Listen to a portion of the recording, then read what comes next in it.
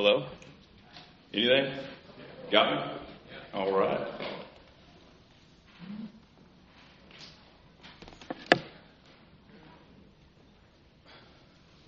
Okay. Is Kim here today? All right, so she won't scold me when I say this wrong, but I love you all. She always scolds me. She says I say it like a question, but I don't know. I especially want to say thank you to all of our Baptist brothers and sisters. We don't say it near enough, but thank you. Thank you for the coffee, for the treats, the classrooms, for putting up with noisy kids and adults during your service as we leave our Sunday school. Just thank you for being such gracious hosts. Also want to apologize to anyone who showed up today expecting to hear Josh or Terry preach. What a letdown, you know. I promise I won't do as good a job as either of those men would have, but I'm guessing I make better chili than they do, so that counts for something. Again, I apologize for the quality of preaching today, but I'll try to make up for it with briefness. Okay, today we'll be looking at the story of the rich young ruler from Matthew 19, 16 through 30. At CLC, we've been working through the book of Matthew for like 4 or 5 years. And we hope to be done sometime near the end of this decade. So, just kidding. It's been really fruitful, and we're jumping back in after a little break. So, if you have your Bibles, you can open them with me to Matthew 19, 16. Just then, a man came up to Jesus and asked, "Teacher, what good thing must I do to get eternal life?" "Why do you ask me about what is good?" Jesus replied. "There is only one who is good. If you want to enter life, keep the commandments." "Which ones?" he inquired. Jesus replied, "You shall not murder. You shall not commit adultery. You shall not steal. You shall not give false testimony. Honor your father and mother. Love your neighbor as yourself." "All these I have kept," the young man said. "What do I still lack?" Jesus answered, "If you want to be perfect, go, sell your possessions and give to the poor, and you will have treasure in heaven. Then come and follow me." When the young man heard this, he went away sad because he had great wealth. Then Jesus said to his disciples, "Truly I tell you, it is hard for someone who is rich to enter the kingdom of heaven. Again, I tell you, it is easier for a camel to go through the eye of a needle than for someone who is rich to enter the kingdom of God." When the disciples heard this, they were greatly astonished and asked, "Who then can be saved?" Jesus looked at them and said, "With man this is impossible, but with God all things are possible." Amen, yeah. Okay, so thank you, Jesus. Let's dive into that. First, I want to kind of take a look at the young man. This same story is told in Matthew, Mark, and Luke, and combined we get a clearer picture of who this guy is. They all make it pretty plain that he's wealthy. That's probably because it's kind of the point of the story. But Matthew tells us he's a young man, probably in his 20s. And Luke even goes so far as to say he's some kind of ruler. Maybe some sort of official or administrator. It's kind of unclear. But that's why we always call it the rich young ruler. It's the title we give him. We also know that he's religious. His response to Jesus makes it pretty clear that he's grown up hearing the Torah preached and rightfully desires eternal life. He's someone who seems to have everything going for him. He's a pillar of the community. We obviously have no idea what he looks like, but kind of just in my head, I've always pictured him as like an old school Boy Scout, a young leader who little kids look up to because he's always doing the right thing and things are always working out for him. But I guess he is from the Middle East in first century, so the Boy Scout thing probably isn't real helpful, but it's kind of what pops up into my head. So, all right, so something else is I think he's genuine. Mark's gospel shows this man running up to Jesus and falling on his knees to ask his question about eternal life.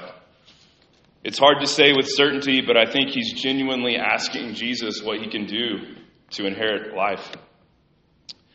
And Jesus doesn't answer his question like he does when some of the religious leaders who are trying to be sneaky and trap Jesus come up to him. No, Jesus gives him a genuine, direct answer. So let's take a look at how Jesus answers his question. Teacher, what must I do to inherit eternal life? And Jesus says, obey the commandments. Seems pretty simple, right? Of course, then the guy responds with which ones, which always kind of confused me. I mean, there's only 10, right? Why not just shoot for all of them? But, whatever. Anyway, so at this point, our man probably feels good, He's done all those things since he was a child. He's not a murderer. He hasn't committed adultery, hasn't stolen, hasn't perjured himself. He's probably generous. But he keeps pushing. He says, what else do I lack? And that's when Jesus shows him exactly what he is lacking in regards to the commandments, in regards to his obedience. See, when the guy asked which ones, and I jokingly said there's only 10, that's not really true, is it? There's over 600 commandments in the Torah. But God gave us the 10 commandments as a way to kind of distill and boil those 600 down into their essence. All those 600 can be found kind of in the 10. And Jesus then takes those 10 and boils them down even further, just into two parts. And he says, first, love God. And because you love God, love your neighbor. And Jesus spells this out in Mark 12, 28 through 34. One of the teachers of the law came and he asked him, of all the commandments, which is the most important? The most important one, answered Jesus, is this. Hear, O Israel, the Lord our God, the Lord is one. Love the Lord your God with all your heart, with all your soul, with all your mind, with all your strength. And the second is this, love your neighbor as yourself. There is no commandment greater than these. So now when the young man asks what he's lacking, Jesus doesn't answer by just saying, love the Lord your God with all your heart, soul, mind, and strength. If he had, I think the young man would probably say, great, I do love God, awesome, And he'd probably walk away pleased and thinking that he will inherit eternal life. Jesus instead cuts right through to the heart of the matter like he does every time in Matthew. He cuts to the heart and shows the man where his love and loyalty and faith truly reside. He tells the man to sell everything and leave his position of authority and submit himself as a disciple. He's showing the man exactly where his loyalties are. Jesus loves this man, so he doesn't want to let the guy go away thinking he's righteous or good or will inherit life. The rich young ruler is only obeying half of what God commands. He's got those second half commandments down. He's not murdering, adultering, perjuring, etc. If we take him at his word, he is loving his neighbor. The problem is he forgot about the greatest commandment. He thinks he is trusting and loving God. He's obeying the commandments and seeking eternal life. But he has an idol. He has another God. In his mind, he is trusting and obeying God, but his heart is serving a different master. Earlier in Matthew, Jesus talks about serving two masters. In the Sermon on the Mount in Matthew 6:24, Jesus states, no one can serve two masters. Either you will hate the one and love the other, or you'll be devoted to the one and despise the other. You cannot serve both God and money. Funny that the two masters are God and money there. And out of love here, Jesus shows the rich young ruler what truly has hold of his heart. Jesus shows the man that money is his true master. Out of love, Jesus shows the man his sin. He tells him to repent and to put his trust and faith in God by following Jesus. But unfortunately, and I don't remember which gospel it's in, but as the man walks away, it says Jesus is sad. Just breaks your heart. But unfortunately, in this moment, the man doesn't. He has this opportunity from Jesus to discard his idol, to turn his heart truly to God by abandoning his money and position. but it seems like the price is too high. The man walks away deflated. And if we stopped there, this could just be a story about a rich guy in the first century, that in a moment of testing, his faith failed him. But Jesus continues teaching his disciples about how money is such a difficult stumbling block for humans. And this part is scary for me, and probably should be for us, because we live in the U.S., we live in Tonkwall, Oklahoma, and compared to the rest of the world, we are wealthy beyond imagination. Now, don't get me wrong. In and of itself, being rich isn't sinful. I think Jesus is really saying that wealth and riches are extremely dangerous because they aren't inherently wrong. Someone having money doesn't harm another person like adultery harms a spouse and family, or how stealing and murder are just obviously wrong. No, having lots of money is not sinful, but money and wealth are deceitfully evil because they cause humans to worship things and possessions with their time and thoughts and not God. Money has a way of causing us to trust in something other than God's words and promises. Being wealthy makes it easy to love and focus on the things of this age. And this age is not the point. This age is fallen. I read the NIV version of our text earlier today because it's the one a lot of us are most familiar with. But my favorite is actually the Blessed Hope translation. In that translation, the rich young ruler asks Jesus, "What must I do to receive life in the coming age?"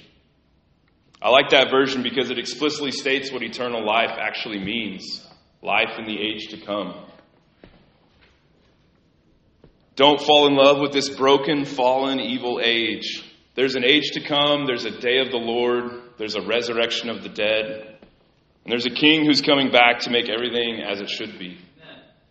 The problem with wealth is that it's easy to put your trust in it. It's deceptive. It tells you that it'll fix things. It tells you that it'll make you happy. Money has a way of rounding off the hard edges of the curse from Genesis 3 that's meant to humble us and turn us back to God. Money has a way of setting our eyes on and turning our hearts to the things of this age.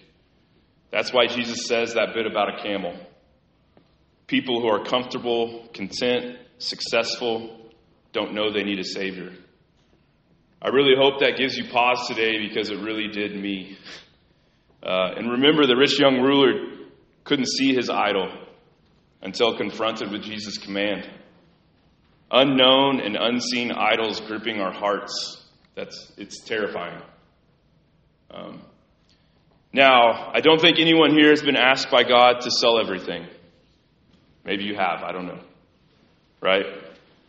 But he has asked each and every one of us to put him first. He asks us to seek first his kingdom. And loving God with all our heart and soul ultimately means obedience to what he asks us. And maybe that is selling everything.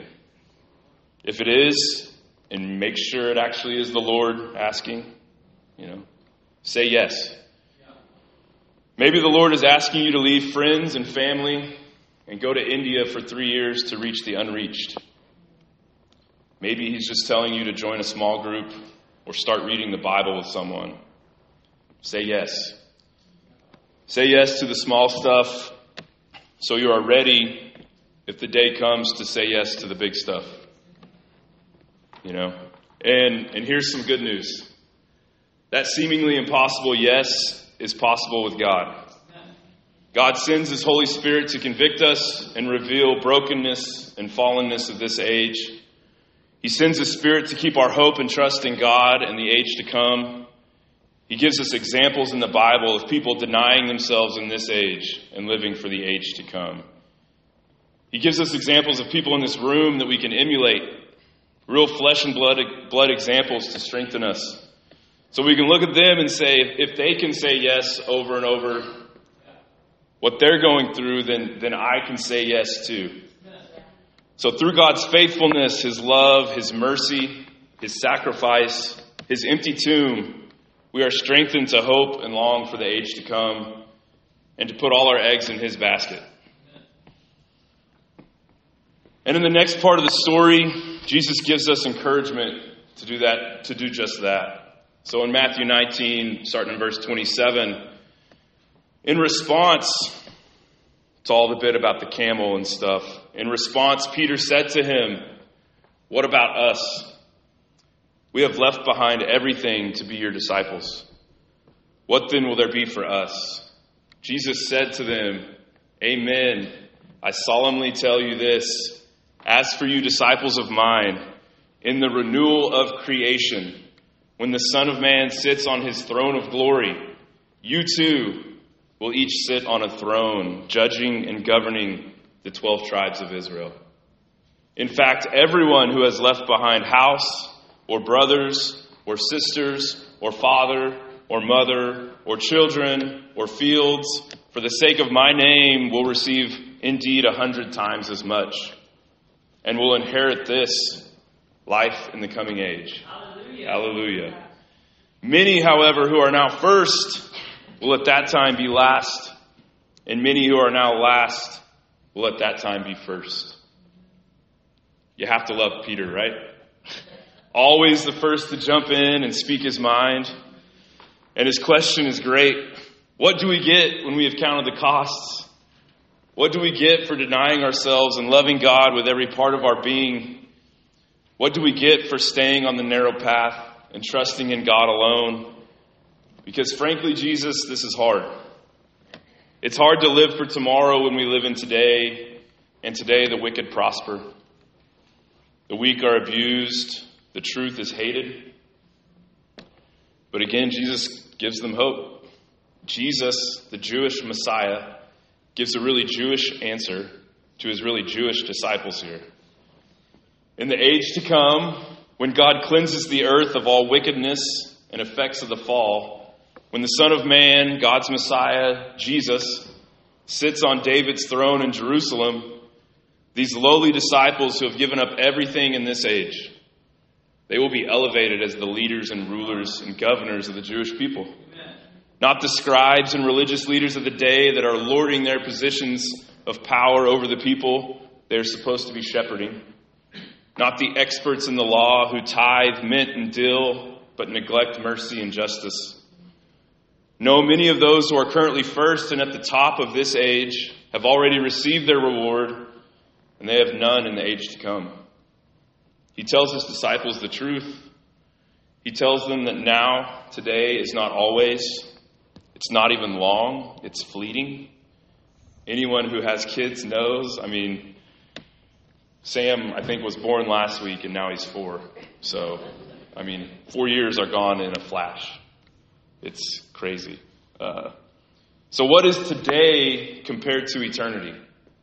And Jesus doesn't leave us Gentiles out. Everyone, Jew or Gentile, who humbles themselves and denies themselves to follow and trust in God and his Messiah in this age, they will be resurrected to eternal life in the age to come.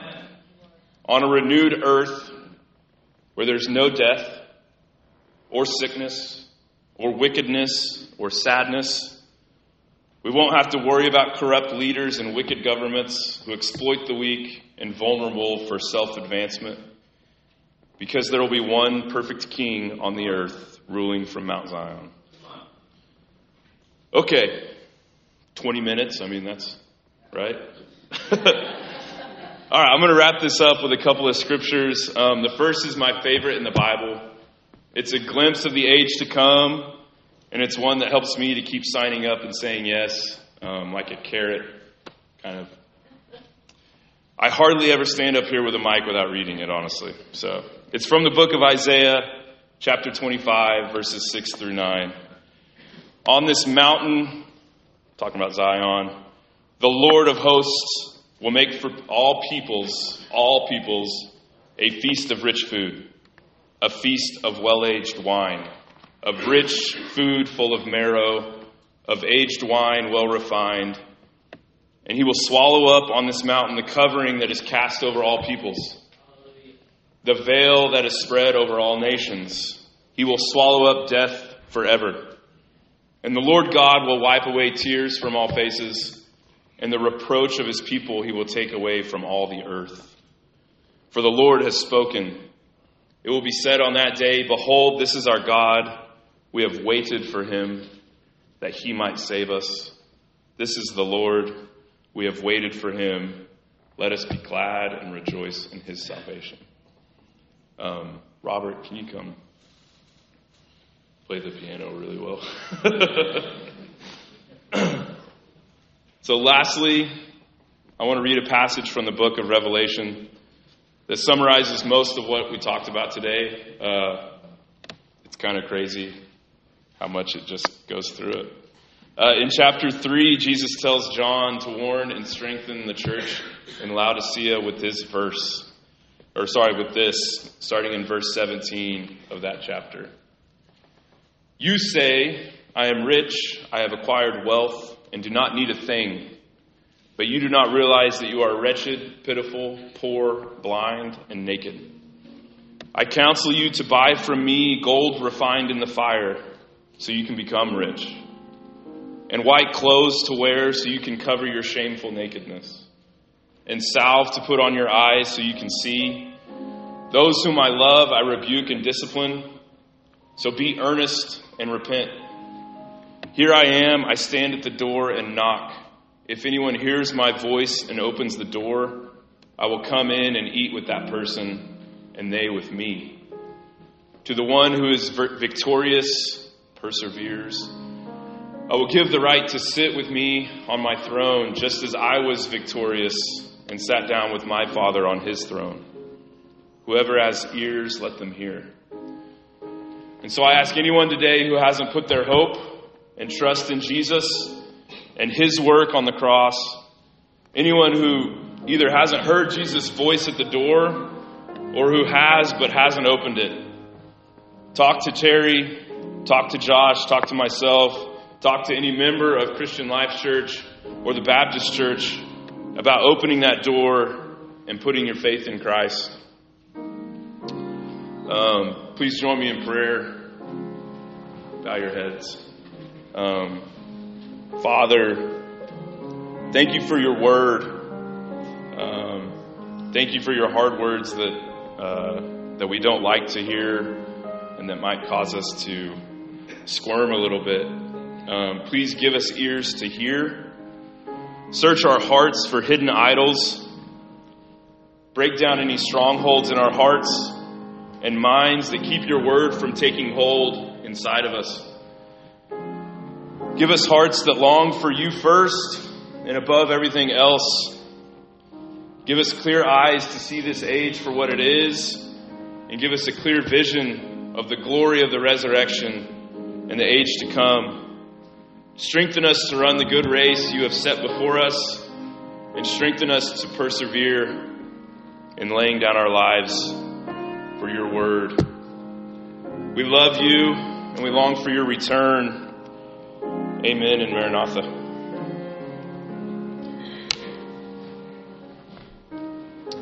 Elders?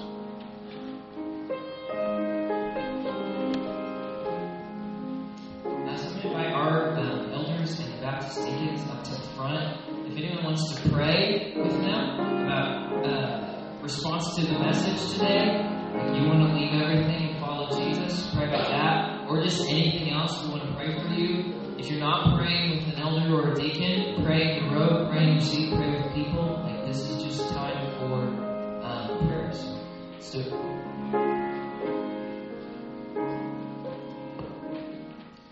Just easy one. If you need healing in your body, come pray. Let us lay hands on you and ask the Lord